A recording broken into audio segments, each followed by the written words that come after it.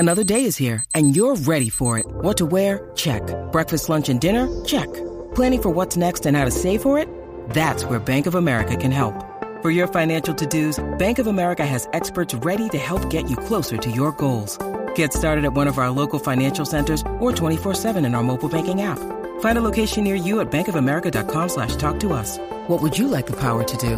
Mobile banking requires downloading the app and is only available for select devices. Message and data rates may apply. Bank of America N.A., member FDIC. When you need mealtime inspiration, it's worth shopping Kroger, where you'll find over 30,000 mouth-watering choices that excite your inner foodie. And no matter what tasty choice you make, you'll enjoy our everyday low prices, plus extra ways to save, like digital coupons worth over $600 each week. You can also save up to $1 off per gallon at the pump with fuel points. More savings and more inspiring flavors make shopping Kroger worth it every time. Kroger, fresh for everyone. Fuel restrictions apply.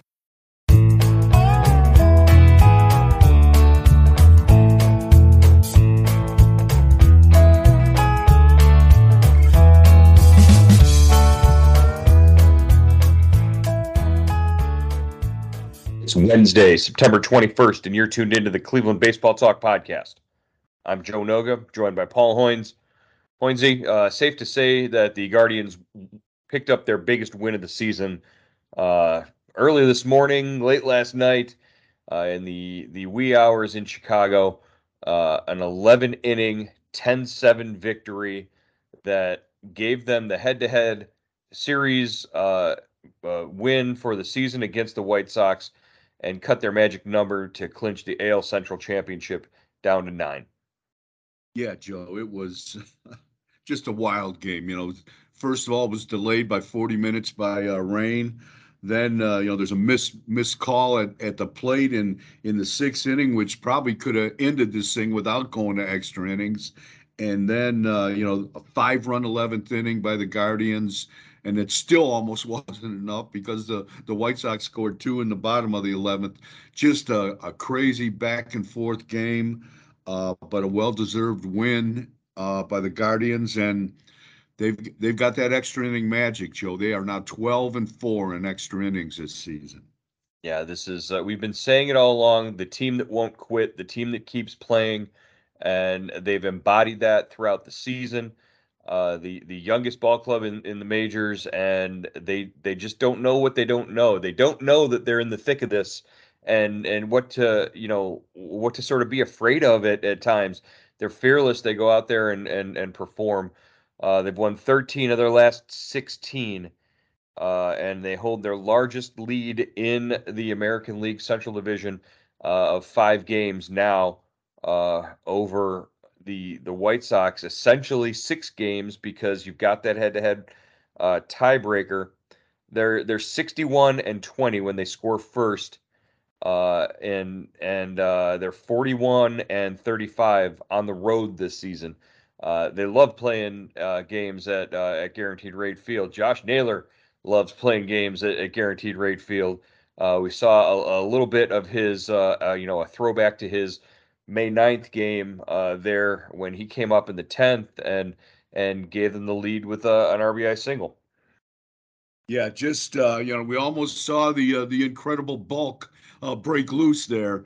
He's shouting from the dugout, into the dugout, and they pitch ran for him, but I don't think it looked for a while like he didn't want to leave the field. He was kind of going back and forth between the dugout and first base, and this guy is hitting 336 against the White Sox this year, Joe, with 3 homers and 17 RBIs. And, number 17 came last night in that 2-run 10th inning. And you would have thought that would have been enough to give him the win. But Elvis Andrus is the man that owns Cleveland's heart and soul. And it doesn't matter if they're named the Indians or Guardians. This guy is... He will not. He almost did not. He almost refused to let the White Sox lose last night.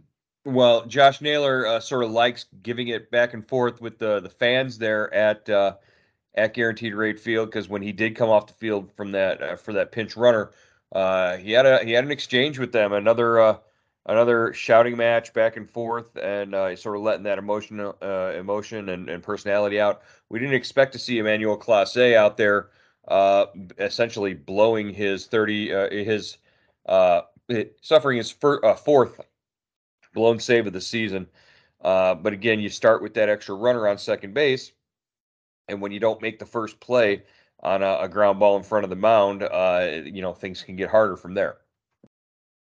Yeah, definitely. That was Class A's, like you said, fourth blown save. But Class A has pitched in a major league leading 69 games. He's finished a major league leading 61 games. I mean, this guy's been really written hard, and I think you're going to see a lapse now and then, but. He backed into the win. His teammates got him the win with the 5-run inning in the 12th, and he's it was just I just think it was a sign of how competitive that game was last night, that they could come back, the White Sox, and tie the score against Class A. Probably the best closer in baseball. Yeah, they put up 2 in the 10th. And then the White Sox matched that with, like you said, Elvis Andrus, the RBIs there, and then so they come out in the 11th and they put up 5, and it was Myles Straw extending his hitting streak to 10 games. The double down the left field line.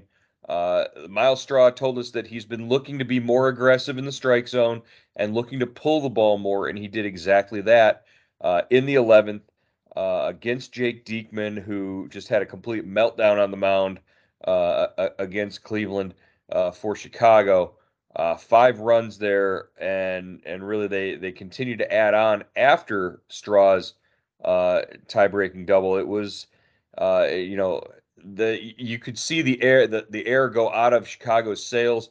Med Rosario, gets to third base, and the steal, and they throw the ball away.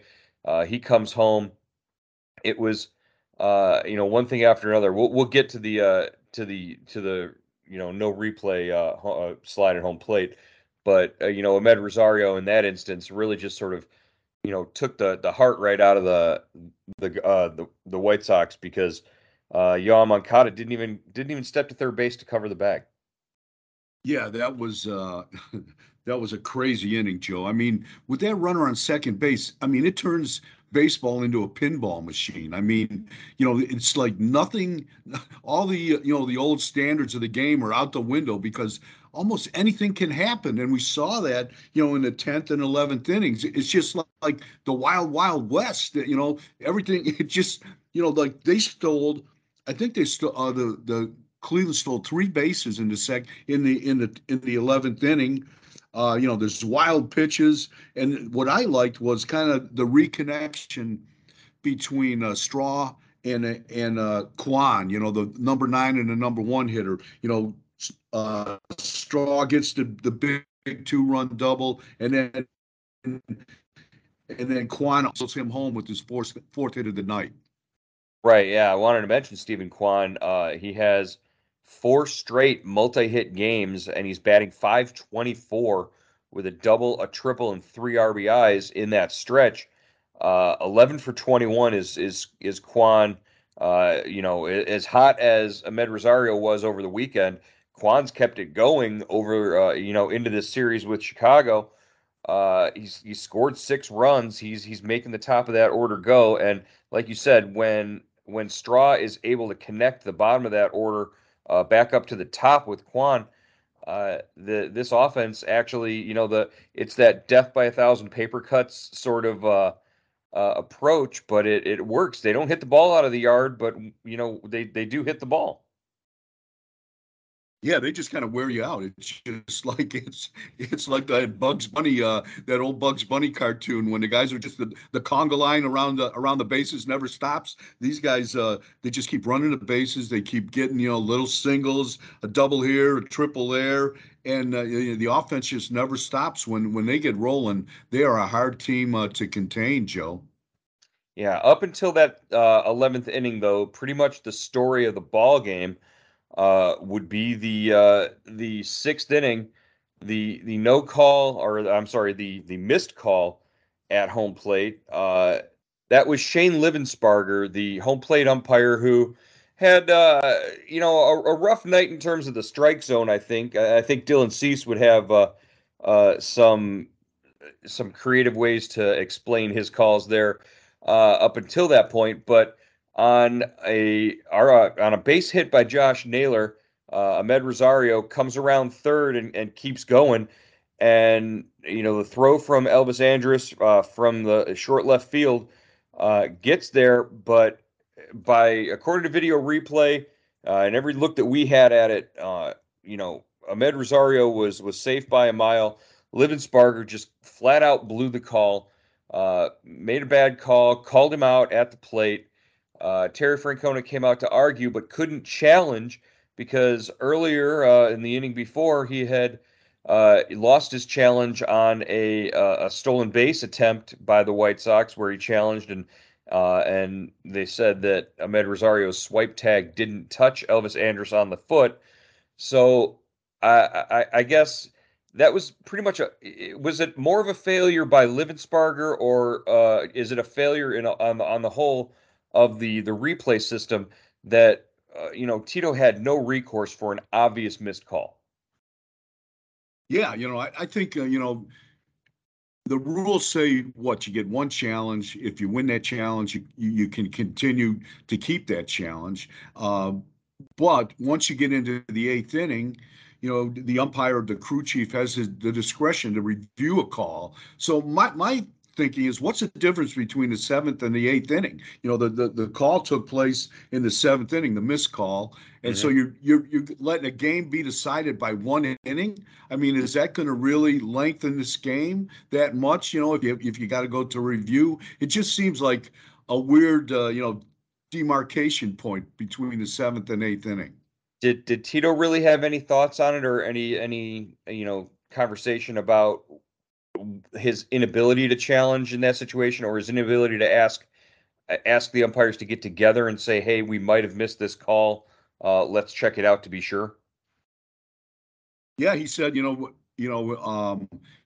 said we just didn't have a challenge. I think he said it would have been really a tough way to, if it had turned out different, if they had lost the game because of that call. He said I wasn't going to get any sleep, and I hope the umpire wasn't going to get any sleep. He said I thought the umpire is a conscientious guy, but that was just a bad way, a tough call, and a tough thing to live with if the White Sox had won that game. But he said fortunately it didn't come into play.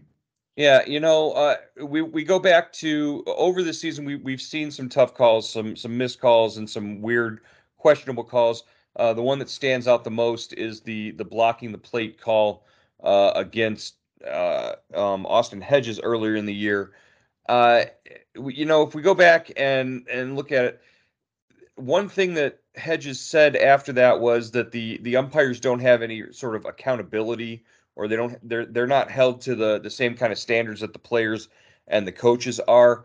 One thing that the NBA does is they release for every game they release a last 2 minutes report, and they review every call or no call, and they say whether it was correct or not, and they basically hold the officials accountable for missed calls.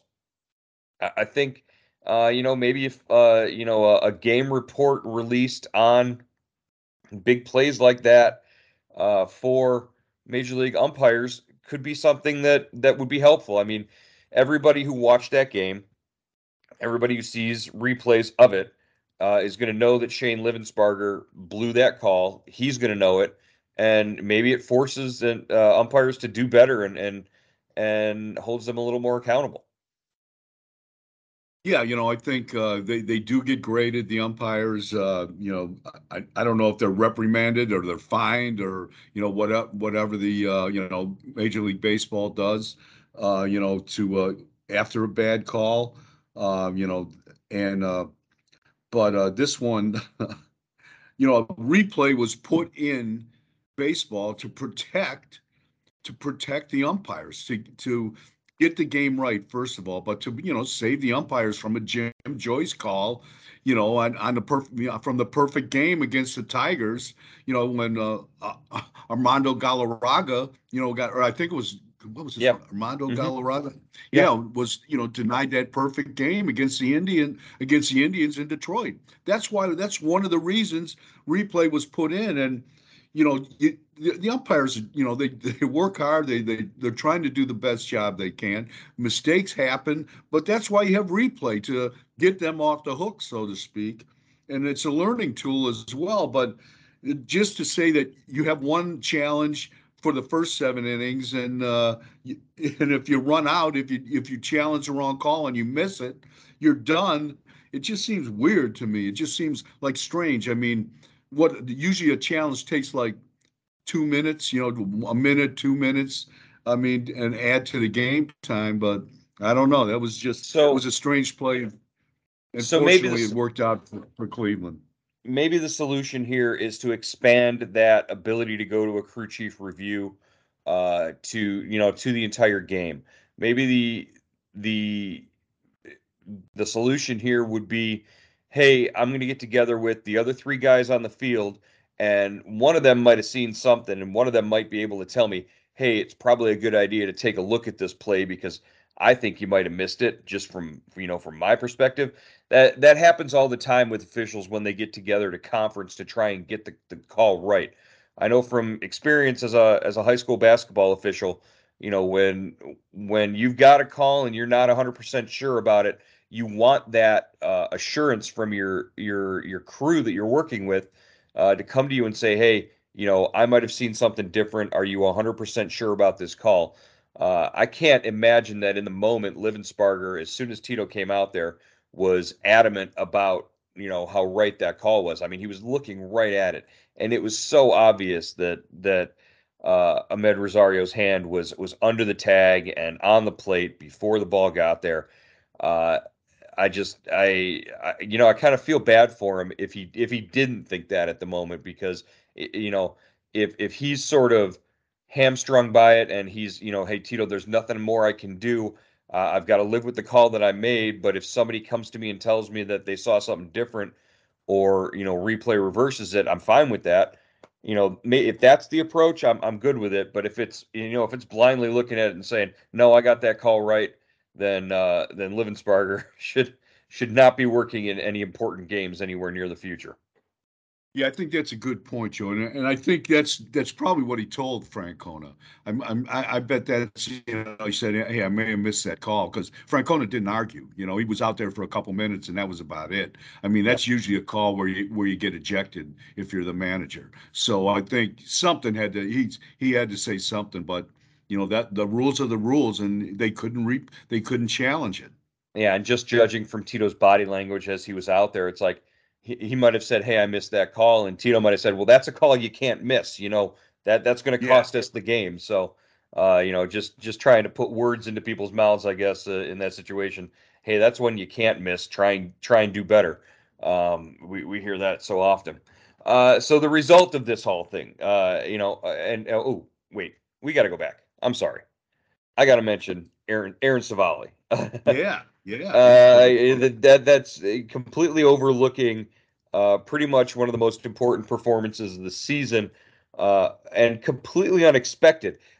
Man, going into this game, I was thinking if they get three, maybe 4 innings out of Aaron Savali, they're lucky. Aaron Savali went out there and, what?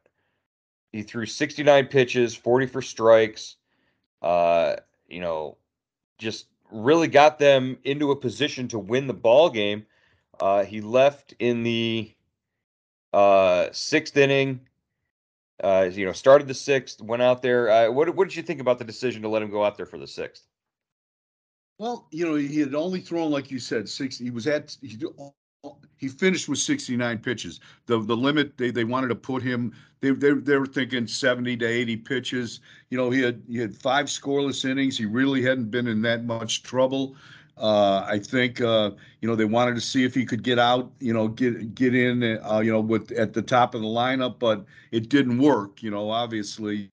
Then he walks a Moncada. But overall, Joe, I agree with you. I mean, that was really a strong performance by Savali, and it bodes well. For going down the stretch here, it looks like you get Savali back in the rotation. Plesac threw a 45 pitch simulated game yesterday for Columbus. I would think he's pretty close to getting back in the rotation. So you're going to be, they have a possibility of being at full strength in the next week or so.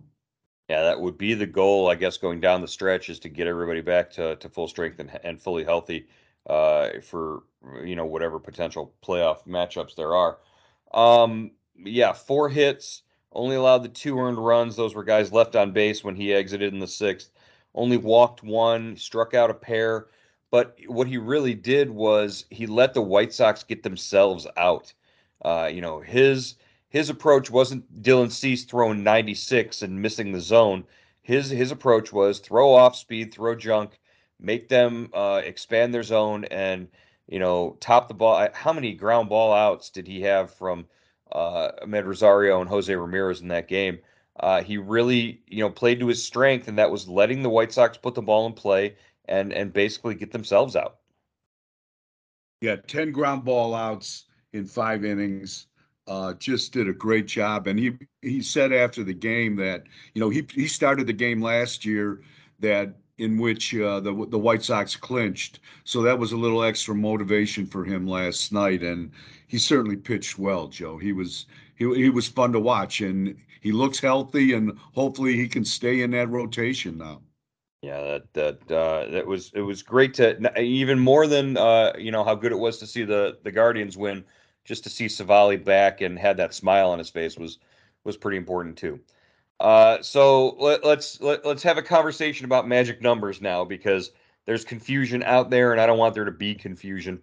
We have the magic number listed at 9, but if you go through and figure the magic number by the traditional way, you take 163, you subtract Guardians wins, and then you subtract White Sox losses. Really, the magic number should be by strict definition at 10.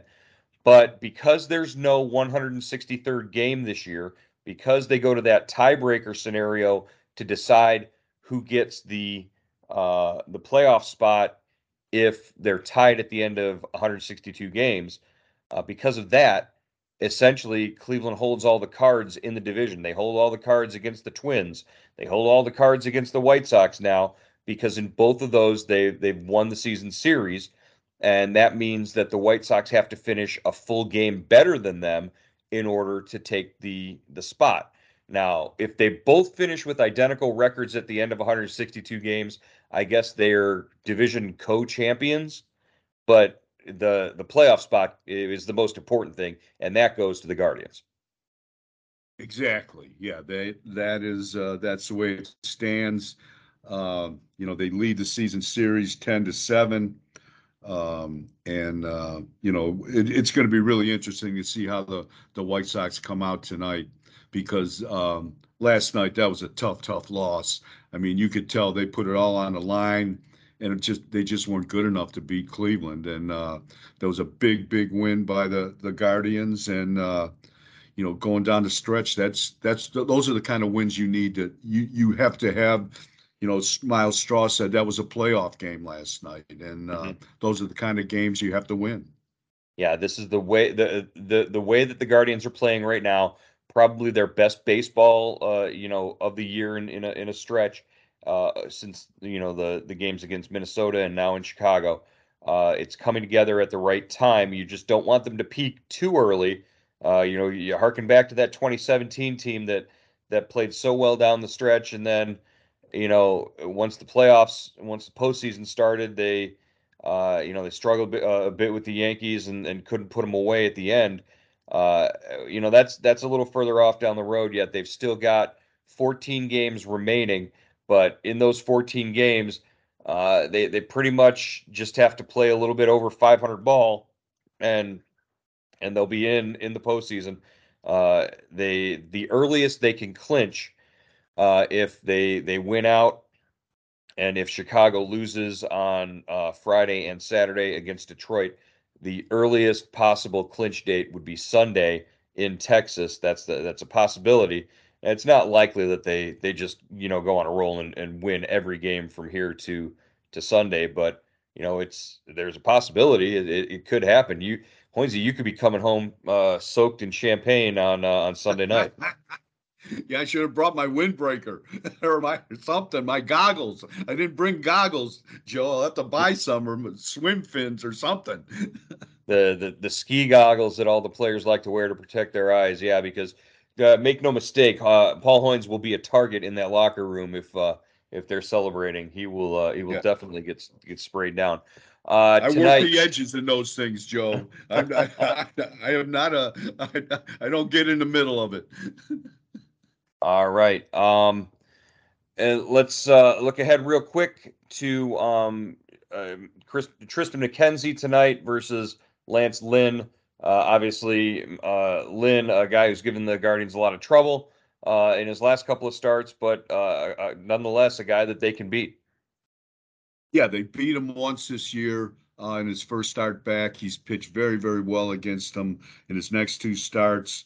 This will be the fourth time they face Lynn. He's an old-fashioned fastball pitcher. Here it is, hit it. And, so far, the last two times out, the Guardians haven't done a good job against them. So we'll see how that goes. And Tristan McKenzie, just one of the strangest seasons by a pitcher I've seen, Joe. When he doesn't give up a home run, he's at 11-0, 10-0, some crazy number like that. But it's almost just the opposite when he doesn't keep the ball in the park. But if he can ever harness that, Joe, how good do you think McKenzie can be? He's a frontline starter. If God forbid, Shane Bieber decides to walk in a couple of seasons here. They've got their guy to take his place in Tristan McKenzie if he continues on the trajectory that he's on. It's just a matter of cleaning a few little things up. Like you said, keeping that ball in the park is essential for McKenzie. The opponent batting average is ridiculous. It's either they hit a home run or they're just not getting on base against him. That's it's not like he gives up a ton of traffic on the bases. He just has trouble not giving up home runs. Yeah, it's a lot like Cease. Cease went into the game last night with only 113 hits in almost 170 innings. I mean, how do you beat a guy like that? Yeah. Well, obviously he has some control problems, but Tristan, we've seen him conquer the walks, and I think he'll be able to find a way to keep the ball in the yard. Yeah. All right. Well, we'll look for your reports from the ballpark tonight, and we'll talk to you again tomorrow here on the Cleveland Baseball Talk podcast.